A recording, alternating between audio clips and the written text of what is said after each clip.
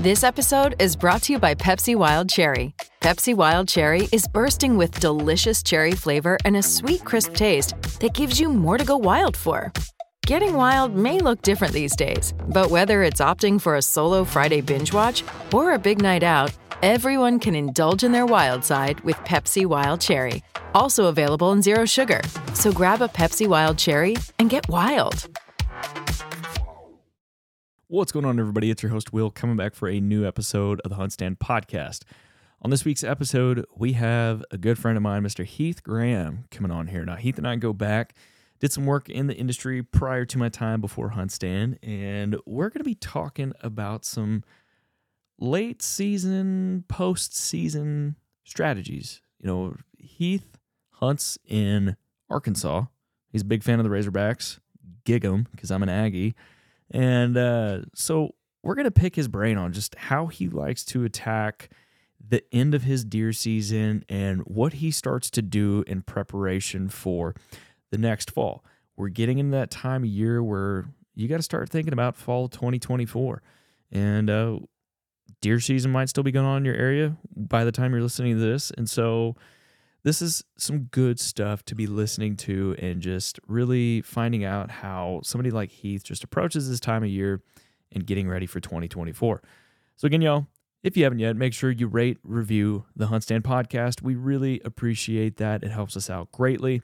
And make sure you have the Hunt Stand app downloaded. It's the #1 hunting and land management app.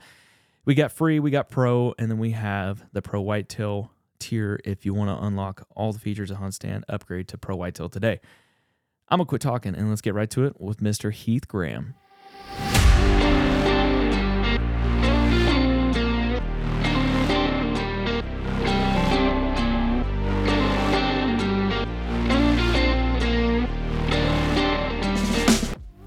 All right, well, Heath, welcome to the Hunt Stand Podcast. I appreciate you taking the time today to sit down with me and talk deer hunting. Absolutely, Will. It's a pleasure to be on here. I feel like you're like one of my best friends I never get to hang with. That's what I feel like. I know. I've known you for a while, but we never get to hang. I know. We always talk about going bass fishing together or doing something, and we just never do it. I know, man. We need to make that happen for sure. I'm down. Spring, let me know, man, or even turkey hunt coming up in the spring. I'm down. Absolutely. It'd be fun. Do both. That's a good time to do both. A little cast and blast. Yeah. Let's make it awesome, man. Let's make it happen, dude. I think see a video coming in the near future. I agree, man. It'd be awesome. It'd be a lot of fun. Well, dude, what I like to do to get the podcast started, for our listeners out there, I like for them to get to know the guests before we dive into our topic. And I have this little thing I call 30-foot tree stand view. You know, it's kind of like that 30,000-foot view of yourself, and just kind of give the listeners little insight on Mr. Heath. Yeah. So I feel like the old man. I've been around the industry now, I guess, 19 years or so, somewhere around 07, somewhere in that ballpark. We kind of got started producing outdoor television, honestly, as a joke, just having fun, me and some buddies. And but we were super passionate about hunting, obviously, as most listeners on this podcast probably are. But I fell in love with the creative aspect of what we were doing as well. Yeah. Early on, when it came to hunting, I found myself liking that creative process and behind the camera, honestly, almost as much as squeezing the trigger or letting an arrow fly. You know? And so that passion for both of those two things literally is what has led us to where, at least where I'm at today, and our team today. It's literally the financial side and the career side of it is a byproduct of the passion, to be honest with you. Like we did this stuff for free long before we ever made a dime doing anything in this space, you know. And so over the years of doing a little bit of outdoor television and producing content, that led us to, this is a quick version, led us to where we're at today, running an agency and producing outdoor television, a lot of content for a lot of major brands in the outdoor space. Yeah. But it all started with just a hunger and a desire to create quality content, you know, and serve people. Really, that's all we do, is we serve clients, serve people, and try to help them be successful, you know. And so, well, that's it. Tell us a little bit about your agency, man. Tell us the name and what all y'all do and some of the companies y'all get to work with. Yeah, so we rebranded in January of this year. So I've got two partners, Joe Sir, who had an incredible company called Risen Media.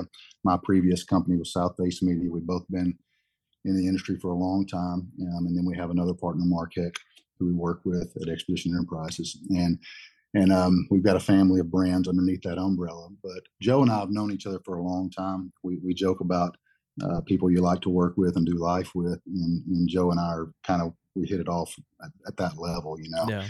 Um, Joe's just a guy that is super credible, ton of integrity, and I try to model my life that way as well. Hopefully, I've never heard have anything negative to say about me, but who knows? I'm sure been around long enough, you probably take somebody off. But Yeah. we try to literally approach our business from a servant-hearted standpoint. We genuinely want to help people, and if we can't, we won't even take the business on if we don't feel like we can help them. And so we rebranded and brought both of those companies together in January under the umbrella called Chest Fight. And so the whole idea behind that name was it's kind of a funny story. Joe was headed back from Colorado, and like we do a lot of marketing work for a living, obviously, Yeah. and we could not come up with a name for nothing. We were like, "Yeah, this is terrible. Like we get paid to do this stuff, and we can't even come up with a name for ourselves." And so Joe's on a shoot in Colorado, I believe, with Winnebago, and he's coming off the mountain, and he had very sketchy service. And he called me. He goes, "Dude, I think I got it." Him and John, his buddy, was on the way down. He goes, "I think I got it. Just hear me out on this." And I was like, "All right, man." And he goes, "I'm thinking of this like a cage fight." He said, "But I'm also thinking along the lines of like a chess match." And I'm like, "What are you talking about, man?" And he goes, "Just go with me for a minute." He said, "Everything we do takes strategy, and it takes a strong team to pull it Mhm. off." And I was like, "Yeah." And I said, "So what is it? Spit it out." And he was like, "Chess fight." And I was like, "Huh." And then his phone lost service. I could hear him, but he couldn't hear me. And all I could hear was, "Oh God, they hate it. They hate it. They hate it, John. They hate it." And of course, I'm dying laughing in the background. And because he literally lost service and I heard everything he was saying. But that was the idea. That's kind of the idea behind the brand, because everybody that we do work with, they obviously need help from a creative and marketing standpoint. But it no matter how good you are at creating content, if there's not a strategy behind it and a strong team to help fulfill that, when you're working with a lot of clients, if you're just working with a few people, you can be a one or two man show. But when you're working with companies all over the country, you've got to have a team to be able to pull that off. And Yeah. so that was kind of the idea behind the name. We wanted something different that wasn't specifically tied to just something hunting, because we do work with several clients outside the outdoor space. And so that's kind of where the brand came from as far as the thought process goes. And we get to work with a lot of people, man. We have a lot of our own brands that we work with. We get to work with brands like Kuiu and Matthews and Winnebago. We got guys literally all over the country right now. Some just got back from Oregon. I'm on a Winnebago shoot. We're headed to Colorado tomorrow to work with Sig Sauer. We do a lot of stuff with Sig. I mean, the list goes on and on. Some pretty big hitters that we've been very, very fortunate and blessed to get to work with, man. But I laugh all the time because people are like, how in the world do you get in with those guys and get to work with them? I'm like, Mhm. dude, I don't know. I'm like, we just love what we do. Like we love sharing camp with people. We love creating content, and we try to do it at a high premium level, and for whatever reason that's attracted to some people, I guess. And so um, we really, really are fortunate to get to do what we do, man. And I feel like you're in the same boat to get to Yeah. live in this space. I had to pick up a spare tire today because we're headed to Colorado and for a trailer, and I was getting a little nervous because I've been to Illinois and Ohio this year pulling this trailer, and all I had you'll appreciate this, in my back of my pickup was my bass boat spare. And I was like, man, I don't even know if that thing fits right. They say it's 5 lug, but there's different measurements for 5 lugs. I do know. You're So I flirting with went over. danger there. I was like, I ain't going to Colorado like that, man. So I pulled up, and this guy, I know the guy at the tire shop, and he was like, "Where are you headed now?" And I said, "Oh, we're headed to Colorado." He goes, "Man, it must be nice. I guess you get tired of that, don't you?" And I was like, "Man, I feel blessed every day to I get to do know. what we do and spend time in this space with great people. I really do." Absolutely. I mean, I'm right there with you, man. I feel the same way, and it's like sometimes I almost hate telling people what I do for a living, you know? I know. Yeah, it's like Yeah. a blessing and a curse. Even within the family life, my wife, she's like, "I know you got to go work, but you're going to have fun." I'm No. like, I'm like, we really are, man. Like we have an absolute blast everywhere we go. It doesn't mean we don't work hard. We put in the time, Yeah. and there's a lot of effort and toting gear up mountains, and Oh you yeah. know the deal. Oh yeah. There's a lot of effort that goes into it, and a lot of planning and organizing, and then when you get done with the shoot, the work's just really started. Like Yeah. that's where the rest of the work takes place, you know. That's the And truth. so, but I can't complain. I thank the good Lord every day, man. I genuinely do. Every time I climb a tree, I'm like, man, thank you, Lord, for letting me live this life, you know, because I wouldn't trade it for anything.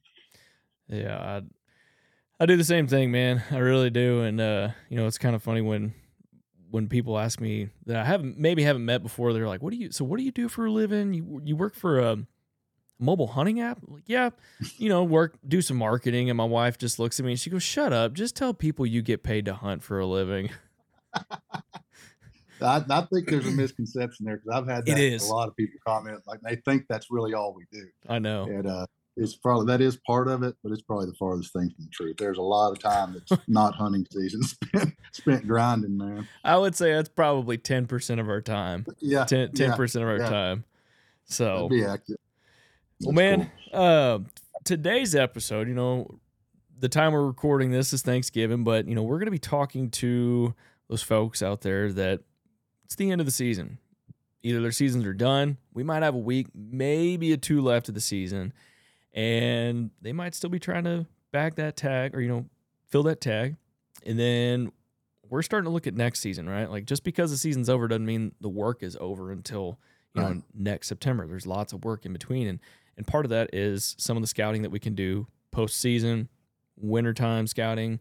So, but before we get into that scouting aspect, I want to talk to you about what do you like the most about late season? You know, there's some really good things about it versus the rut. You know, deer are gonna be on a food pattern.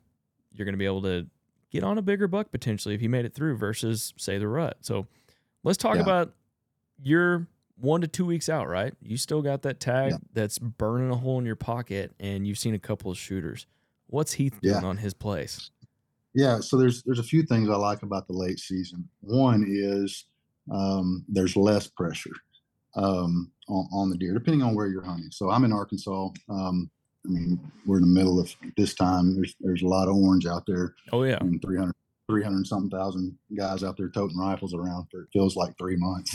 But we're still out there with a stick and string. Yeah. But I will say the average Joe is not still putting in time. Like, I mean, that's a small percentage of people that are still grinding and out there like we would. I actually love it, to be honest with you. Still kind of grinding, trying to. And I'm so in Arkansas where I'm at. I hunt the Ozark Mountains here, and it's pretty.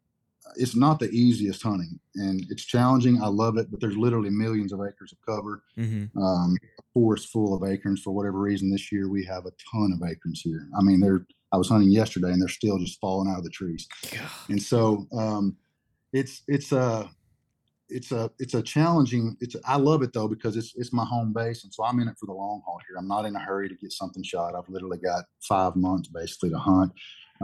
It's a different approach a little bit for me if I'm, depending on where I'm at. If I'm in the Midwest, it's not cheating going to the Midwest, but sometimes I feel like it is after hunting here so hard, because it's just a little easier terrain to navigate where deer are going to be. If you got crops on both sides of you and a big funnel of big creek system flowing through the middle of a property, you can figure them out pretty quick, you know, in comparison to where I'm at here, where there's just millions of acres. I mean, they could be a lot of places. They bed everywhere. Like, where's the bedding area? Walk through the woods. It's everywhere. You can find them where they lay everywhere.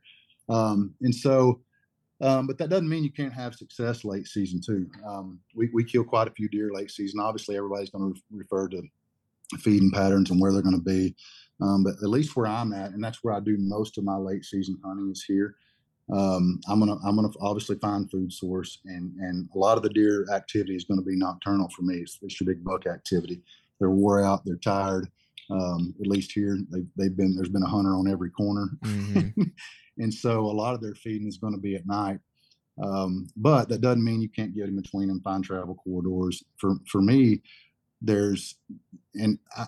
I might be a little bit different because of, you said that 10% number. My number is probably higher than that. I spend a lot of time. 20. Okay. 20. I couldn't do it without a great team, but I do spend a lot of time in the tree. Therefore, I have to make it up with work at night or midday or whatever if we're not doing all day sits.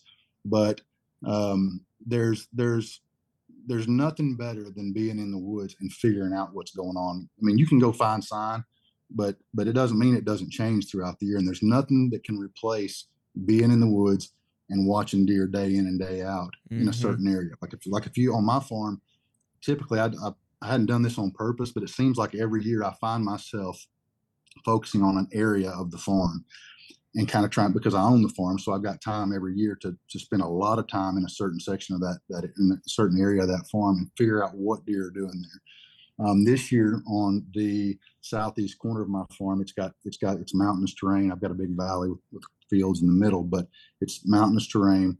And I have not hunted it a whole lot, even though I know deer going up this draw every year and bedding somewhere up in these pines. There's acorn flats out in the middle of the side of this mountain. Yeah.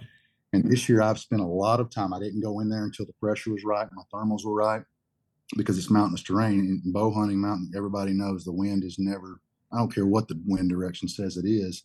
I've had every wind direction you can have every hunt I've been in there, literally. But I'll tell you, I've done two different things this year in that area. Because it's mountainous terrain, I know the wind's going to swirl. I take my wind checkers and all that. I'm always watching the wind. But as long as my pressure's right and my thermal's right, I don't even check the wind direction going in there anymore. I've been in there probably 15 sits this year. I've had north, south, east, west, and everything in between every single hunt. But I've not been blown at one time in there this year, not once. Really? And the reason is because I only go in there when the pressure's right and the thermals are rising. And so I can get away with murder in there, because if you do this while you're in the woods, you just keep checking your scent. As long as it's going up, I ain't been busted in there one time. Now you got to keep an eye on it, because I've been having to get down probably by 11:30, depending on pressure. And when your scent starts falling, you get out of there, you're going to jack it up. But I've had a lot of luck in there, man. I've got one target buck on my place this year that I'm trying to get knocked down. I've seen him twice, and I've got 3 years of pictures of him, and I've never had a daylight picture of this deer. But I've been on him for a while, and I've seen him twice this year in this spot that I was in that I didn't touch until, I guess I went in just before Halloween and started hunting in there. And I knew we had to have a lot of acreage this year because my fields where I've got plots and stuff, the deer activity has been very, very little in comparison to the last probably 4 years. Like typically I have a lot of action in the fields in the evenings. It's almost hard to get into some of my spots in the mornings because the fields are full of deer. But this year I've just noticed after a few observation sits that I'm just not having on my farm. I'll average 10, 15 deer a day seeing in the fields in the evenings. And I wasn't seeing but 4 or 5 probably on average, which is not normal on my farm. And so I was like, you know what? I've got to get in the woods. That's where they're at, because there's a ton of acres this year. So I got into this spot I'm telling you about that's in a draw, going up the edge of this mountain up to some ridges, and it's got pines on one side and acorn flats on the other side. But I got up in there the first sit. I can't see but probably 50 yards in this area. First morning I sit in there, I saw 31. Second morning I saw 44 and my target bucks. Jeez. In an area that I can't see 50 yards. And so the pressure was right, thermals were right, and I had deer all around me on every wind, and none of them ever checked up. I use some spray and things like that. I'm a bigger fan of hunting the wind. I've been busted plenty of times using every spray and ozonics and everything you can use. Not against any of that, but that has been a learning curve for me this year, figuring that area out. And that's you can apply that to a lot of different places across the country. If you've got an area that's got a lot of swirling winds, just make sure your scent's rising and your thermals are right. And it's pretty high pressure. If it's between, I don't know, 29 to 30.3, somewhere in there, if you check your pressure, most of the time you're going to get in the stand, you check your scent, and it's going to be going up. Heck yeah. And so that's what's been good for me this year. As far as leading up to now. I'll be in Colorado next week, and when I get back, I'll be diving off into some of this later season hunting and tactics. I know for me, if I'm hunting in the timber late season, I'm not scared to move sets. I hadn't got in the saddle game yet. I'm getting closer. Yeah. I'm I'm just trying to determine if I'm young enough to still do that. Oh, heck, But I know man, you can I get know up it's there. easier than moving. I know it's easier than moving sets every time, but um, I will be early season. I'm not. I'll get probably 22 foot up somewhere in that ballpark most of the time, and so I don't get busted a lot unless I do something stupid and make a move I shouldn't. I can get away with a lot, but late season, man, after these deer have been pressured all year, I will sometimes move a set and get in a better tree that's got more cover. Really? Just because they're at least where I'm at, man, they're on edge. They're walking through they're just on edge, like every little movement's like they're like, where's he at type deal. And almost not that they walk around looking up, but I just know late season, they're just a little bit jumpier. Yeah. And there's a lot that plays into that, even with arrow placement and shots. If you're shooting something 40 yards or 45 yards, I don't typically like to shoot that far with a bow. I have, but they're going to drop substantially Oh, yeah. late season in comparison. I mean, they'll drop anyway, but for sure late season, those deer may drop 12, 16 inches on a 40-yard shot. We've done it. We've played it back. You probably have too, on camera, frame by frame, of where the arrow was flying and how they'll duck an arrow. Oh, And yeah. so I like to aim a little lower late season, especially if it's out there between 25, 35 yards.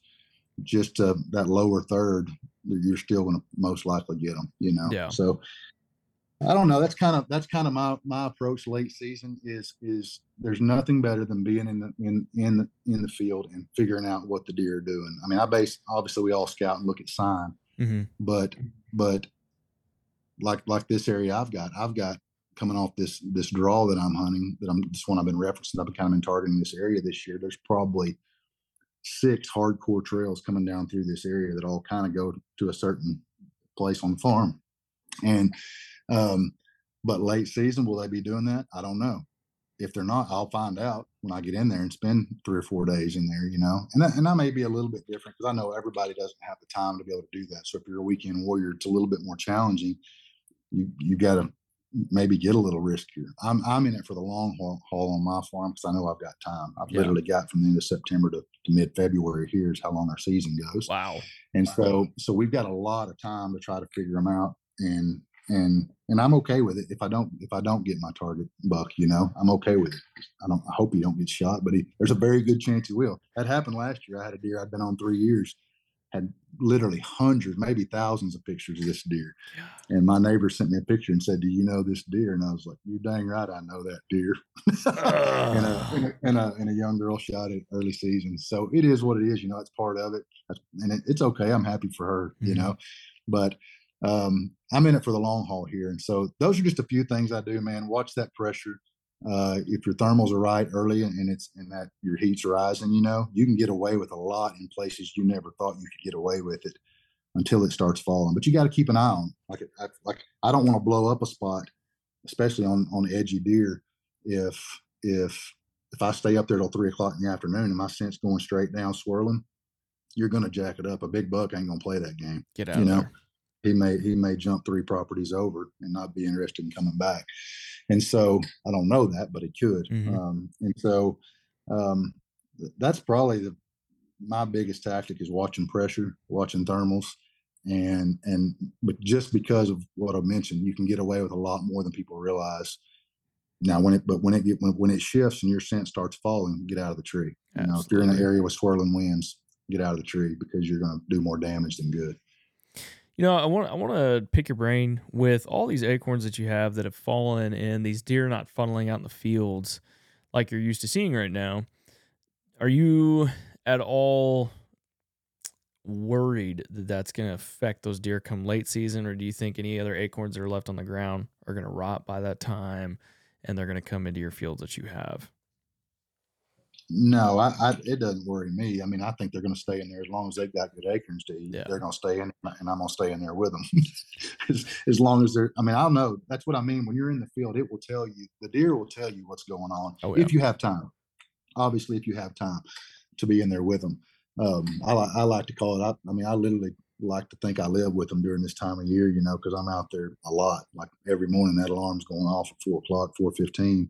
And I'm getting up and heading out. And so there's nothing better. It's like on the job training. You can read every article and blog you want. and listen to every podcast you want, but there's nothing that replaces time in the field and learning No. what your deer do in your area. And it may be different where you're at in Texas is where I'm at, or in the Midwest this late season. We do know this late season everywhere, deer are going to eat at some point. Oh yeah. They're going to find food, they're going to find water. And so if you can cut them off, but you'll also figure out by game cameras and being out there in the field, if you're not seeing a lot of activity during the day where you're hunting, they probably are. I mean, they're moving somewhere, and I'm going to assume based on where I'm hunting, that a lot of times they're going to be in thick cover where they feel safe. They're not too worried, more so than out in the wide open field, at least in Arkansas. And I'm speaking to that more from an Arkansas standpoint. Texas is a total different. Y'all are y'all's own country down there is what I used to like to say. It's just different. Man, and you I do ain't hunt lying. Texas every year. I will be down there late season for the record. Well, maybe we can actually hang out when you come down here then. Yeah, I love Texas, man. But it is definitely different than where I've grown up hunting, and I would say it's different than the Midwest where we spend a lot of time as well. But we do know that they're like people. They're going to eat, man. And you got to figure out where they're eating and how you can either get to where they're eating in daylight hours or cut them off and find some travel corridors that are leading to that food source. And that's typically what I try to do late season is I know most of the time 95, if not a higher percent of my deer activity on camera is going to be nocturnal as far as big bucks. And so I've got to try to get in there and figure out where they're staying, where they're living, and cut them off prior to getting out there just after dark. That's what I try to do. Well, I think that's a pretty safe and easy way to approach the late season, just kind of without getting into super deep details. Like I know there's different ways that people can get into it. In fact, I've done a podcast on that, so different ways to do it. But what I wanted to talk to you about is next season. Essentially, you're talking about your season ends February. Some people, they're either winding down. January is their time. Like for me, I think Texas here, we're done the first full weekend of January. So once your season is done, you've tagged out, you maybe didn't tag out. What is the approach that you start to take once the season is over when you're looking at the next fall? Like 24 is here, you get your target buck, and what is Heath doing to get prepped for the next fall? Yes.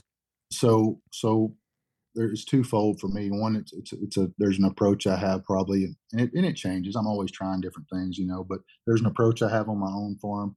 And then if I haven't hunted places I want to hunt in the Midwest, I'm immediately trying to now, even for next year, find new lease ground, or whatever. We're always looking for new ground if we can find it and try to lease it or find as far as Midwestern ground goes. On my own farm, I'm going to shed hunt a little. Shed hunting where we're at because there's so many acres, and we don't own all these acres. When I reference these millions of acres, there's just a lot of landowners around us that there's just a lot of timber. And so you don't find, it's not like going to Kansas and finding 45 sheds in the afternoon. It's just not that way here because you can't cover that much ground and terrain where we're at in that short amount of time.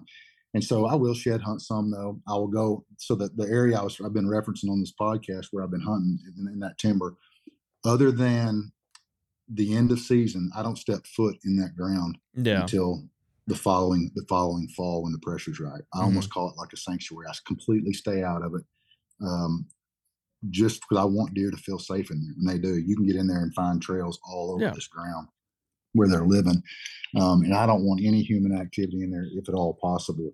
The majority of the year, and even when I'm hunting it, I'm very selective about how I approach it, getting in and getting out. And so that's part of a scouting tactic that goes on year round for me. One is staying out of areas I don't need to be in, other than that one or two passes I'll take through it at the end of season, seeing where major rub lines are or sheds are left or whatever on the southeast sides of some of these mountains or whatever. But I immediately start looking at what I'm going to do from a food plot standpoint in the spring. And so I plant spring and fall plots every year. I obviously am watching my game cameras to see what leftover inventory or whatever has survived through the year. I mean, that's pretty common sense if you run cameras. I don't know, man. I've used cameras for a while, obviously, and I love them, but I've used them less this year than I probably ever have. Really? And, well, it's twofold. One, when all my deer disappeared about at the end of October, when all the acorns started falling, which I assumed what had happened. Mm-hmm. I just didn't replace batteries as quick as I normally have in the past.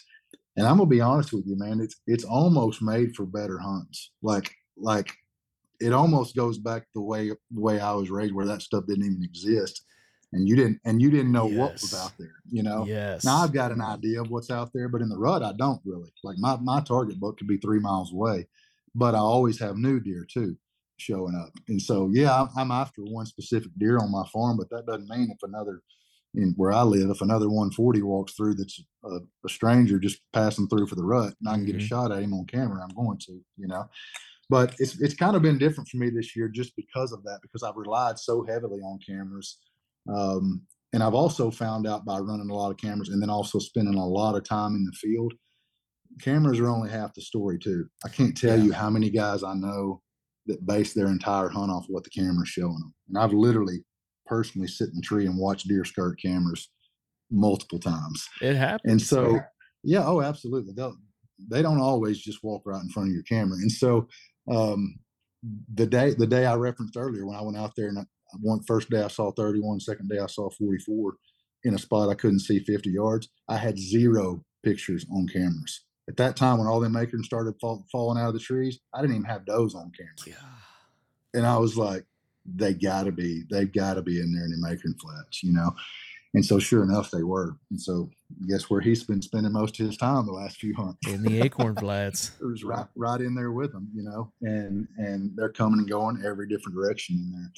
And so when I think, obviously, so I look at inventory, what I do run cameras still, and they will come back to feed or whatever, if you're using supplemental feed or whatever, or if you just got them on trails, on food plots or trails coming to food plots, they're going to come back to feed at some point. And so you can at least get an idea of what survived, you know, and what's made it through the year. And that's obviously dependent on too how many acres you got and all that. If you're trying to hold deer on 15 acres, you know, good luck. And not that you can't, but I'm in the same boat. Like I don't have a huge farm. I've only got an 80-acre farm, but I'm surrounded by thousands and thousands of farmers and big landowners that don't really hunt a whole lot. So it's like I do, you know, to a certain extent, with the exception of crossing boundaries and hunting their property. I'm still hunting the same deer, you know. And so that's what I do, though. Look at leftover inventory, and then I'm immediately thinking about what am I doing for food plots this year, trying different things. It's kind of like just a little whitetail Disney World out there for me, just to play and try different things for deer every year, you know. And I like to get creative with my thought process so last year, thinking about scouting for the next year, because I'm always trying to figure out what I'm doing different. In the middle of my property, where I mentioned the valley, I've got basically 3 fields in there. Have you ever seen my food plot pictures? I've seen some of them on socials. Yeah. The aerials. Yeah. So like last year, I'm always, because I've got those wide open fields, and every year I find myself having trouble slipping in to get into parts of the property. I had to refigure how I was going to enter and exit the property. And there's only so many different ways I could go. So what I did was started planting a lot of conceal and some screening products, and basically made mazes out there on my property to where I could always slip in and out and get all the way across my property, as long as the wind's right, without a deer ever knowing I entered the picture. And so if you look at some of those aerials on social media, you can look at some of what I did this year. It's kind of, my people think I get way too creative out there, but I'm like, it's like redneck art, you know. It is. You visualize it, and but it also, when those deer, instead of them standing in a wide open field, it's 40 acres or something, they get inside these little basically this maze, and they feel a lot safer in there when they're in there browsing on greens or whatever you planted, you know. You know, it's funny you're bringing this up, because I've kind of been thinking the same thing about the property we hunt on in Texas. Is I've got 2 fields, one's 9 acres and one's 7 acres, but the problem with our property is the front side is highway frontage. And these fields, we've always typically planted oats in the past, a lot of times so we can bale it for the cows and whatnot. And I started thinking to myself, I'm like, man, I wonder if I could get beans to grow down here. And number 2, I want to put some of that cover up that basically borders the fence of how these fields are fenced in, so it keeps the cattle off, but plant some of this cover that you're talking about, like Yeah. basically making it a maze amongst that. So they can't be seen from the highway and they feel safe inside of this because then they have trees all the way around them. It's like, man, Yeah. might have myself a good little kill box there next year if I could do this. Yeah. It's a game changer, man. I started 3 years ago doing that, and the first reason I started it was for what you're saying. I've got a county road that runs next to my property. It's an old dirt road, but it literally keeps people from. And we got plenty of rednecks that ain't scared to sling a bullet Oh, I know. Yeah. across lines, And so, but it keeps you from visually being able to see into the property Hmm. when you're driving down the road. But the main reason was so I could access some of my spots a lot easier without getting busted. And it has been a game changer, man. And there's lots of different things out there to do it. I mean, I've used Conceal from Whitetail Institute for a long time, but this last year I actually went to co-op and just bought sorghum, and I mixed it with Egyptian wheat. And I plant mine in probably 15 foot wide. It's about how wide I go. Yeah. And then that stuff grows, man, to 12, 15 foot, depending on your soil. Sheesh. And it's been incredible. I ain't gonna lie, the stuff I planted from the co-op year performed incredible. And it's like 40 something dollars for a 50-pound bag. And so it's just that ain't no advertisement. That's a real deal. No, that's a real deal, man. It's sorghum, like, yeah, sorghum and Egyptian wheat, man. It's incredible. Just you can get. I know guys in Texas that just use straight hay grazer, and it does really well. And you don't have to have a ton of it, man. 50, depending on how much ground you've got to cover. But if you're doing it in 12, 15 foot strips, 50-pound bag will go a long way. You can overseed it if you want to, but you don't have to. I'm bad about overseeding mine. I like it thick. Same. I was gonna say I do the same thing. Like when I'd plant those oats, man, I would go thick, dude. Oh, probably a little too thick, but I mean, hey, the deer and axis loved it when I did it, and I haven't done it for about 2 years now. And so I'm like, man, it's you can tell though, because I don't have the deer numbers that I did, but it seems like the quality of our deer has gone up. I don't know if there's something that it's done with that, but that's cool. Yeah, man. I mean, this is all really good information. I mean, is there any other thing that you kind of look at outside of taking inventory with cameras, looking at some of those spring plots, staying out of areas? Are there any other kind of tips, tactics you've got when it comes to this time of year for the listeners? I don't know, man. I think I've mentioned it as far as everything that I do. I try not to. And I'm bad about overthinking it. It's easy to do when you've got your own ground. Yes. But if I had a tip, it's like always be thinking ahead, like always be keeping a Rolodex of what's going on year to year in your mind. Sometimes I'll even make notes of what happened on this date in this stand, or when the pressure was like this, or when it was just a hair low. Just always making mental notes, but then thinking ahead like that. That's what's led me to all this sorghum and Egyptian wheat and planting all this screening, was thinking ahead while I'm in the tree and getting busted walking in. Like there's got to be a better way next year to do this, Well, that starts in the spring. Oh yeah. Whenever you're ready to plan, sketch it out. I mean, we've got apps now, but draw that stuff out, how you want it to look. And then it's like building a house, man. You can lay your own blueprint out and then literally use your app and go out there and do it and walk it and stake it off. If you're like me and OCD about it, I mean, you can put flags in the ground and when you break the tractor out, make it perfect. If you want it, I literally want mine to look like a golf course. My food plots look better than my house and my yard. Dang. Yes, but I work hard at it. But I just love being out there. That's part of it. And so that's what I would say, man. I think a lot of this stuff is not rocket science, but when you're thinking ahead, because if in that situation I was just mentioning, if I was in the woods and didn't plan ahead for the fall, you can't just make all that screening just pop up overnight. It takes planning and figuring it out, and then give it time to do its thing, and then pray Mother Nature provides the right water source you need. That's a lot of it. True that. But just always be thinking ahead, man, of what you're going to do and how you can be better next year. It's all. This is a sport, and it's kind of like a game, and every great team is always trying to get better, individually every year. True that. And that's how I look at my hunting, man. I'm no genius. I've been very fortunate to harvest a lot of animals, but I've paved the way, or I haven't paved the way. I've had guys pave the way for me, and I've hunted around guys a lot smarter than me. And I've learned from them, and just always, taking notes of what tactics work here. And it's sometimes different in different parts of the country, Like my approach in Kansas, or we just got back from Ohio, is not my same approach always that I have in Arkansas. No. Because I got 5 days to get it done. And so I'm probably going to be really aggressive when I go there, where I might not be quite as aggressive down here. When I go out of state like that, especially if you're hunting new ground, and it's that's part of the challenge too. It's like we haven't hunted a lot of outfitters over the last 17 years. I've got a couple, but when we do hunt those places, they let us treat it like it's our own. They're good friends of ours. That's good. And so we like to go in, look at ground, hang our own sets, and try to make our own. It's just part of it. Not that we couldn't go sit in one of their stands and probably kill a better deer faster, most likely, but it's part of that challenge. It's not all about the kill, obviously. It's part of that is what do you get out of the hunt? And there's just so much more. Like I just got back from Ohio. We were there 5 days. We hunted a brand new piece of property that the guy that owned the ground had never even hunted. And it was a flat, and he showed us a few different properties, but the one we ended up hunting it's a steep mountain. Why in the world I go to Southern Ohio and hunt mountains when I hunt mountains here? I have no idea, but I did.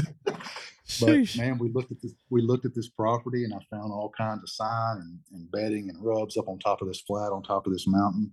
There's a big saddle that run off the backside of it, connecting to another mountain. And I was like, man, this is our spot. So we pulled up the apps, looked at the weather for the next 3 or 4 days, hung our sets based on northwest winds, and we killed in there in 3 days on the ground we'd never been on. And so there's just something rewarding about that. It was my son. Yeah. Fun. So I was him, and so I was all shook up. I mentioned to you before we recorded, like I get shook, man, when I'm filming my kids. Way worse than I do if I'm hunting myself. It's because you want it for them so bad, And but that's for me personally, and that's just changed to that probably in the last 3 or 4 years. We were able to do that in Kansas multiple times, roll in 3 or 4 days, get it done. If you want, when we go the right time of year, obviously, but going in and be able to figure out a spot, or think you figure, don't always, but a lot of times we've been able to figure that out pretty quick. Yeah. And come home with a harvest out of there. And there's just something rewarding about pulling that off. It's a challenge. It's an internal struggle. Because you want it to happen so bad, but you want to do it yourself and figure it out. Mm-hmm. And to me, that's what hunting is. It's not like the kill is. I have more fun. I don't know. I shouldn't say more fun. I have a lot of fun prepping my ground for fall. I spend a lot of time out there prepping. Yes. I could say almost as much enjoyment out of that as I do hunting, honestly. I don't know. I still like squeezing the trigger a lot. Oh, yeah. But I'm okay if I don't too, because Mm-hmm. I have put in the time. I'm trying to do it the right way. But then whenever you start thinking about hunting out of state and figuring out deer and what they're doing fast and figuring out where that like what is the tree? I had a guy ask me yesterday, he goes, how do y'all figure out the tree that fast? And I'm like, dude, there's a lot of luck involved. We're not genius, but we do look at the sign and the pattern and the wind for the next few days and try to figure out. And it's funny too, like when you hunt, I've got a good buddy of mine, Brandon. We've been partners with Strutting Books on our TV side for years. And he's a genius hunter. Like he's one of the smartest hunters I know when it comes to figuring deer out. So I've learned a lot from him. But now that we've hunted together so long, we can be walking through the woods, and it happens more times than not. Mm-hmm. When we see the tree, we'll look at each other and just shake our head, and you just know, and that comes from just hunting. Like it's like 2 basketball players that have played together they just know each other. And we've kind of gotten to that point in our hunting relationship, I guess. But it's kind of fun whenever you do find the tree and then pull it off. It don't always happen, obviously. It doesn't always happen that way. But when it does, man, there's just something rewarding about that. Figuring it out, pulling it off, coming home with a nice deer. It don't even got to be a nice deer, but typically if you go to the miss, we're not squeezing off on just anything. We'd rather go home empty-handed than just kill anything. And that's only comes from just hunting for a lot of years. Everybody has a different idea of what their target deer looks like. Mm-hmm. And there's nothing wrong with. So if 120-inch deer is what you want to kill, then go get it. It's your trophy. That's your trophy, man. If that's what you want, go get it. And so, and I was like that for a long time. There's nothing wrong with that. Matter of fact, the deer my son killed in Ohio last week, at least at the time of this recording, was not going to shoot that deer. And I was like, dude, that's the biggest deer you've ever killed with your bow. Like, why would you not shoot that deer? And he's like, I don't know. There's probably bigger deer. I'm like, there are bigger deer here, but we're here 5 days, bud. This ain't back home. This ain't back home, man. Yeah, so he smoked it and he was excited, and he was like, That's "You wouldn't have awesome. shot that deer." I'm like, "Dude, you're dang right I'd have shot that deer because he was a nice deer." Oh, heck And yeah. when you got to weigh everything out, when you're there 5 days or 6, whatever you can pull off and be away from Yeah. home, you bought tags, you got a lot invested in getting out to a place, then you got to make that decision. And Yeah. so it's a lot of fun, man. It A lot is, of fun. man. It is. And we love this game. Well, dude, I know we're about out of time here. So tell the listeners real quick where they can find, Strut and Buck, Chest Fight, any of the stuff that y'all got that's coming out this year. Yeah. On social media, I'm on Instagram at @JHeathGraham. J for Justin. My mom makes me go by my middle name for whatever reason, so my name's actually Justin Heath. But J Heath Graham on all the social media platforms, and then at Strut and Bucks is our television side. We've been doing that a long time, having a lot of fun. And then at Official Chest Fight is our firm, Okay. and you can see a lot of great. When we have time to post it, there's a lot of great content you can see over there, and see a lot of clients we get the pleasure of working with. So Heck yeah, that's where you dude. can find us. Well, man, I really appreciate your time and giving the listeners some of that late season and postseason tips and tactics on getting prepped for the next year.